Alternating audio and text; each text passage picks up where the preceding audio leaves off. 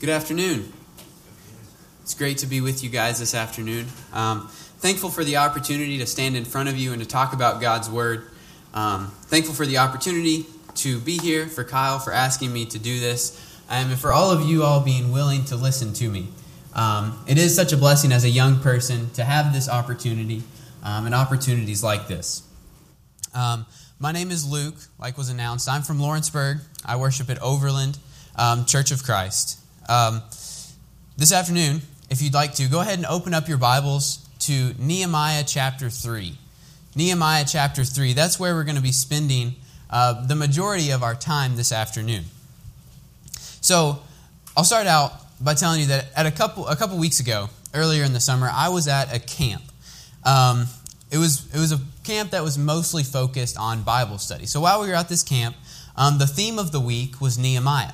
So we were studying through the book of Nehemiah, and we had studied through chapters 1 and 2, and then we got to chapter 3, and we skipped over chapter 3 and went directly to chapter 4. I was kind of disappointed about that, because chapter 3 in Nehemiah happens to be one of my favorite chapters of the book. Now, of course, at camp, it wasn't really the place to get into this. And if you just glance down at your Bible and look at Nehemiah chapter 3, you might understand why that is. Nehemiah chapter 3 is a chapter that's filled with names. That's the majority of the chapter. It's just a bunch of names and a bunch of people that did stuff. So at camp, we didn't really get into that. And I was disappointed about that. But instead of just being disappointed, I decided what I would do is I would prepare a sermon, I would study it for myself, and then I would hopefully have an opportunity to present that. So I guess you could say that this afternoon is partially selfish. It's a sermon that I wanted to study and present, and I learned a lot from it, and hopefully you guys will learn something from this as well. So first, let's think about the context of this chapter. Nehemiah was a cupbearer. He was a cupbearer for the king while he was in captivity, and he wanted to return so he could rebuild the wall. He wanted to get back to work. So what he does is he asks the king if he would be able to do that. And so he gets permission, he gets the resources, so he's going to have this opportunity to return and build the wall.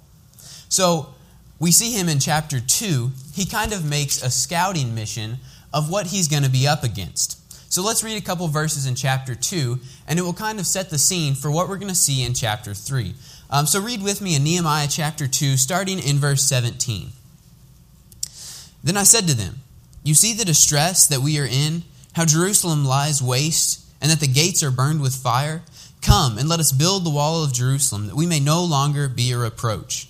And I told them of the hand of my God, which had been good upon me, and also of the king's words, which he had spoken to me. So they said, "Let us rise up and build." Then they set their hands to do this good work. So in these two verses, we see Nehemiah speaking to his brethren. He goes to them and he says, "I know it's in a bad spot. I know that the wall has been burned down, the gates have been burned. But guess what? We have a chance to do something about it." But then we see in verse 19 that there's opposition to this rebuilding. Let's read verse 19. "But when Sanballat the Hornite, Tobiah the Ammonite, official, and Gesem the Arab heard of it, they laughed at us and despised us and said, 'What is this thing that you are doing? Will you rebel against the king?'" So there's opposition. There's these three people that are against it. They're saying, "You're not going to be able to do it. You're going to be against the king if you do it." But then we see Nehemiah come back to them with an answer. Verse 20. "So I answered them and said, 'The God of heaven himself will prosper us. Therefore, we his servants will arise and build. But you have no heritage or right or memorial in Jerusalem.'" So he says, no matter what opposition, we're going to do this. We're going to rise up and build.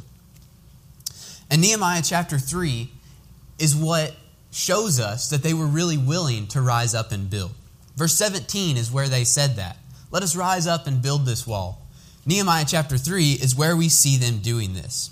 And that's exactly what they did. And that's why chapter 3 of Nehemiah is so important to us. We know from chapter 6 of Nehemiah that they built this wall in 52 days. They accomplished their task in a short period of time. So even though it's just a chapter full of names, there's a lot that we can learn from it. We learn about the people's dedication, their determination to get this wall built.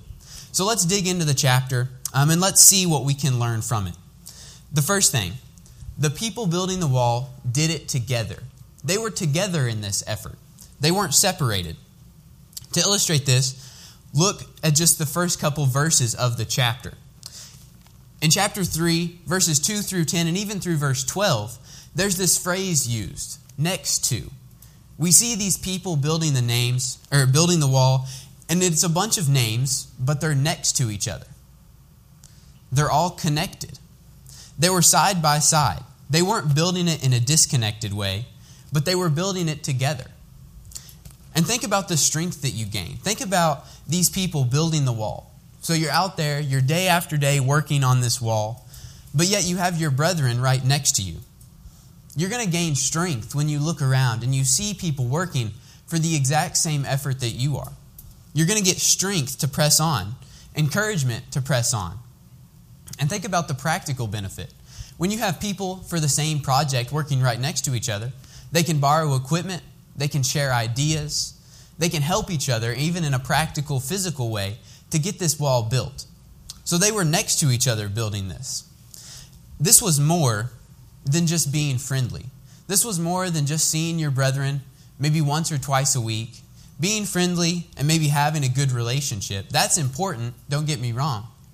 But this was a daily thing. This was people working on a hard project day after day. And when you're working with someone in that hard of an area, you're going to see the weak points and also the strong points. When you're working right next to someone on the wall, you're going to see where they fail. You're going to see where they succeed. You're going to see both just as plainly with the people that are standing right next to you. There's no hiding struggles about what you're dealing with. You can't hide the struggles in your section of the wall. If there was somebody right next to another section, then they could look at that and they could say, well, that person, they have a hole in their section of the wall. Or the person on the other side of me, they're not near as high as we are on our section of the wall yet. So it would have been really easy to see the weak points and the strong points. But when you see the weak points and the strong points, then we can help each other with that. They could go over and they could offer help. So when they were building the wall, they were next to each other. And I think we today as God's people can benefit from the exact same thing. Maybe we don't see each other every day like these people did. Maybe we're not right next to each other while we're working. So maybe we don't see each other in all our high points and our low points. But why would we hide our struggles from our brethren? The brethren in Nehemiah's day, they couldn't have hidden their struggles from each other. So why would we want to do that? The people next to you are the ones that can see where you need help. The people next to you are the ones that will offer the best advice in how to fix the struggles that you have. And they're the ones that are going to need help eventually. The ones right next to you are the ones that are going to need help themselves at some point. James chapter 5, we're told to confess our faults one to another and to pray for each other. That's a command that's given to us. But more than just a command, it's something that we should want to do. We should want to be sharing our struggles with each other because of the help that we can gain from that. And when we confess our faults to each other, I think often we think of this as some deep, shameful thing. To confess our thoughts to one another, I think we sometimes have this opinion that it has to be something deep that we've been struggling with for years before we confess it to somebody. But that's not the truth at all. When we confess our faults to one another, it can be simply going up to someone and saying, look, I'm not good at this. I need to work on this. That's confessing faults that we have. And those brethren are going to react, and they are going to help you with that. They're going to want to help you so you can get over those faults, so we can help each other with that. So the people, the workers working on the wall, they gain strength from being next to each other. And we also can do the same thing. We can gain strength from working side by side. So the people in Nehemiah's day, they did it together. They built the wall together. The next thing, the workers in Nehemiah's day didn't care about experience. While they were working on the wall, they didn't care about experience that people might have had. We see there's a certain kind of people working on the wall. Look in your Bibles at Nehemiah chapter 3 and verse 8. It says, next to him, Uzziel the son of Hariah, one of the goldsmiths, made repairs. Also next to him, Hananiah, one of the perfumers, made repairs. And they fortified Jerusalem as far as the broad wall. Why would you pick goldsmiths and perfumers to be working on a wall? Those aren't exactly the best kind of people to be working on a construction project, we would think. These aren't people that were used to construction. Their line of work was a much more tedious job, a much more inside, less physically demanding job. But they were needed. These people were needed to work on this project, and so they did it. They worked where they could help. They didn't just stick to their area of expertise. They were willing to push themselves in order to get this wall built. We see the same thing, or we see Moses as perhaps a bad example of this. Moses wasn't experienced as a leader. So when God came to Moses and asked Moses to lead, Moses tried to use inexperience as an excuse. Let's turn over there and look at that. Exodus chapter 3. Exodus chapter 3. Thinking about Moses not having experience and trying to hide behind that. Exodus chapter 3, starting in verse 10. God speaking here says, "Come now, therefore, and I will send you to Pharaoh, that you may bring my people, the children of Israel, out of Egypt." But Moses said to God, "Who am I that I should go to Pharaoh, and that I should bring the children of Israel out of Egypt?" Moses says, "Who am I? Why should I be doing this?" Turn over to Exodus chapter 4, verse 1. Then Moses answered and said, "But suppose they do not believe me or listen to my voice. Suppose they say, 'The Lord has not appeared to you.'" Skipping down to verse 10 of the same chapter. Then Moses said to the Lord, "O my Lord, I am not eloquent. Neither before nor since you have spoken to your servant, but I am slow of speech and slow of tongue." Moses didn't have this experience, and so he tried to hide behind it as an excuse. But think about what Moses accomplished. When Moses was willing to put his inexperience aside and let the Lord work through him, he was able to accomplish so much. Moses is an effective leader, and we look to his example today as an effective leader. Just even though he didn't have much experience in this area, he was willing to put that behind him and help the Lord and help God's people where they needed help. And then we see these people in Nehemiah's day that didn't have much experience, but there was much accomplished by these incapable people. We read this already, but Nehemiah chapter 3, verse 8, in the end of the verse, it points out that they were effective at what they did. They accomplished the job that they had. It says that they fortified Jerusalem as far as the broad wall. Even though these people didn't have the most experience, they still fortified Jerusalem. They still got the purpose done that they were there for. So much was accomplished by incapable people because they didn't care about experience. They were able to push past that and still work for God in whatever way they could. So the people in Nehemiah's day worked together, and they didn't care about experience, and they also didn't care about position. They didn't care about different positions that members of these people had. Notice the position of some of these workers. Just kind of look down through the chapter. In verse 1, it mentions the high priest being the first one to set the example in this way. Look at verses 9 and verse 12.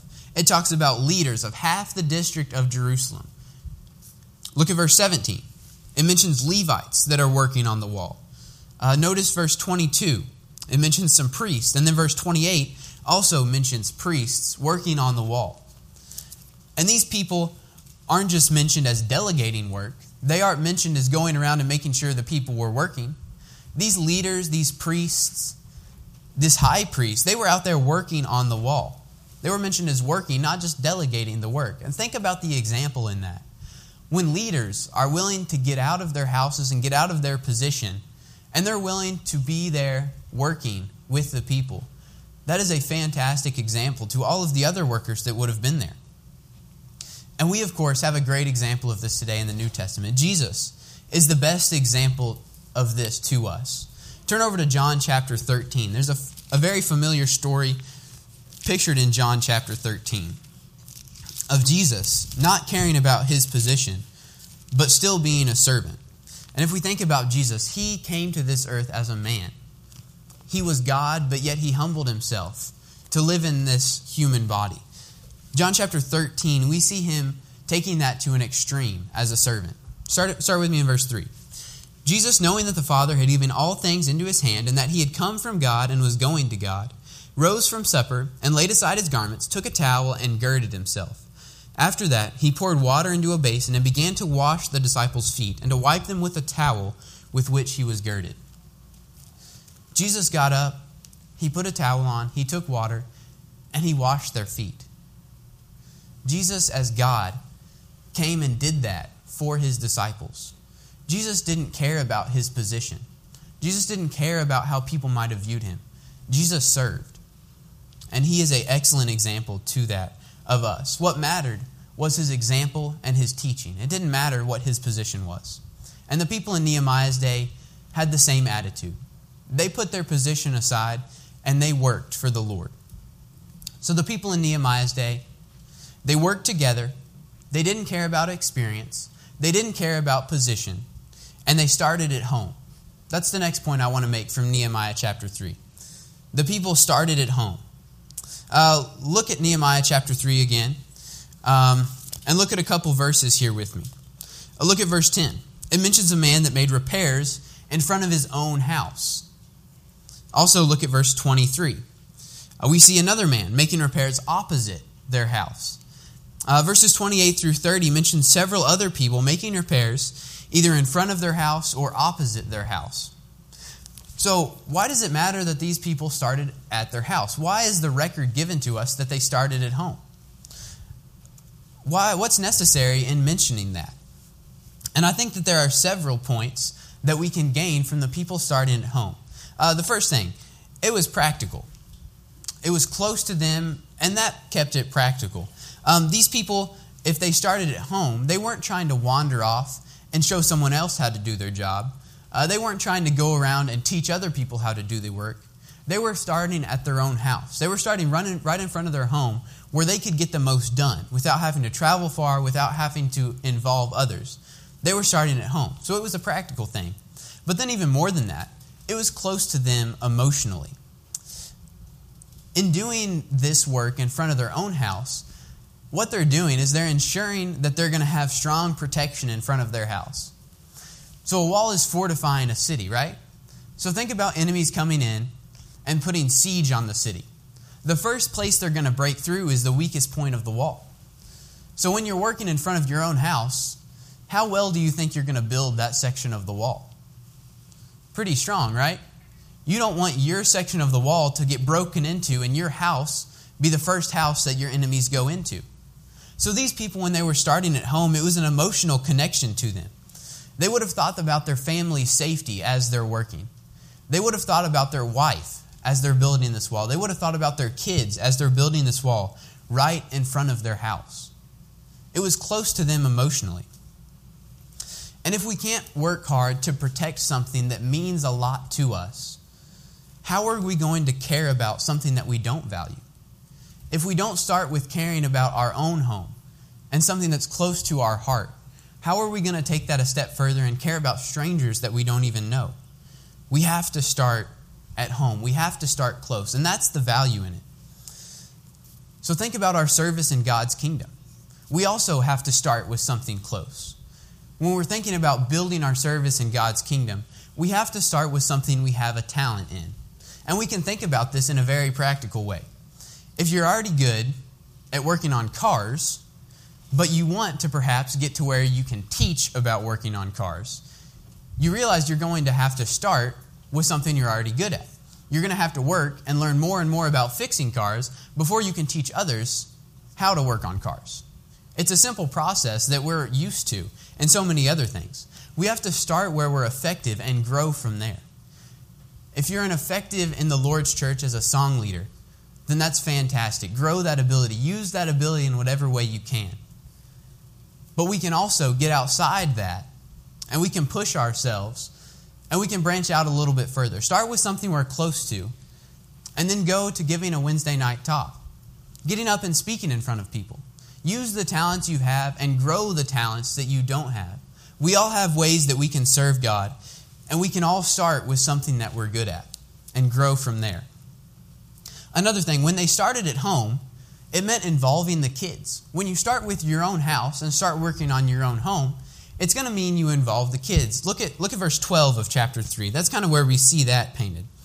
It says, and next to him, Shallum the son of Hoshea, leader of half the district of Jerusalem, he and his daughters made repairs. We see this man out there working, and it says his daughters were working with him. Now, when you're involving your kids in a project like this, it could have been dangerous. But the kids could be a lot of help. Not only do they learn practically how to build the wall, not only do they learn about how to grow themselves, but they can be helpful. The kids can be assets in building. And I'm talking about this as a kid. So from my perspective, I'm thankful for my parents, and I'm thankful for other adults that have involved me. I'm so thankful for people that have asked me to do stuff like this. I'm so thankful for people that have asked me to push myself. And because they were willing to start at home, that meant that I got involved. And so we can do the same thing. Even me, as a young person, I can reach down to people younger than me, and I can involve them. It's a powerful way that we can teach and a powerful way that we can help. So the people in Nehemiah's day, they worked together. They didn't care about our experience or position, and they started at home. The next thing, the people in Nehemiah chapter 3, they went above and beyond. They pushed it further than they had to. We see several people in the chapter that performed what I like to call double duty. We see them mentioned twice in the chapter as working on a section of the wall. Look with me at verse 4. It mentions this man named Meremoth, the son of Uriah. And then look at verse 21. After him, Meremoth, the son of Uriah, the son of Koz, repaired another section. He's working on another section. He finished where he was working, and he moved on to a different section of the wall. Look back at verse 4. We see a man named Meshullam. And then look at verse 30. Once again, we see the same name mentioned. After him, Meshullam, the son of Berechiah, made repairs in front of his dwelling. We see another man that's mentioned twice in the work. Look at verse 5. We see these Tekoites. It says, next to them, the Tekoites made repairs, but their nobles did not put their shoulder to the work of the Lord. So we see a group of people that they're working on a section of the wall, but yet their noblemen, the ones that are supposed to be the leaders, they aren't putting their effort into the work. They're not pushing themselves to work hard. But what did the Tekoites do? Look at verse 27. After them, the Tekoites repaired another section. Even though there were these weights holding them down, even though their rulers and their leaders weren't putting their effort into it, these people still worked on two different sections of the wall. These individuals performed double duty. They went above and beyond. What they did is when they're working on their section of the wall, perhaps they finish and they notice that there's more to be done. So they go and do it. And I think often our tendency, or my tendency, is we do what we have to do. We do the bare minimum of what we're required to do, and then we say we're done. Then we call it good. We've done what we have to do. We don't have to push it any further. We've done our duty. That's a good thing. We do need to do our duty. But think about how much better it is when we push it further than that. They could have said that they did their part. They didn't have any further responsibility, but they weren't willing to do that. They weren't willing to do the normal thing. They were looking for these above and beyond, these bonus things that they could do in the work on the wall. And while they're doing this, they're not doing it for others to notice. Do you think they were expecting to get their name put in a book that people would read thousands of years later? That's not why they did it. They did it because the wall needed to be built. And we can have that same attitude today. Do our duty in God's kingdom, but then push ourselves further and add something on top of that. Do double duty. Keep on building our work for the Lord. So these individuals, they went above and beyond. So next time you look at Nehemiah chapter 3, next time you read Nehemiah chapter 3, hopefully you don't just see a bunch of names and a bad Bible reading that you're going to struggle through. Think about a people that worked. Think about a people that worked together.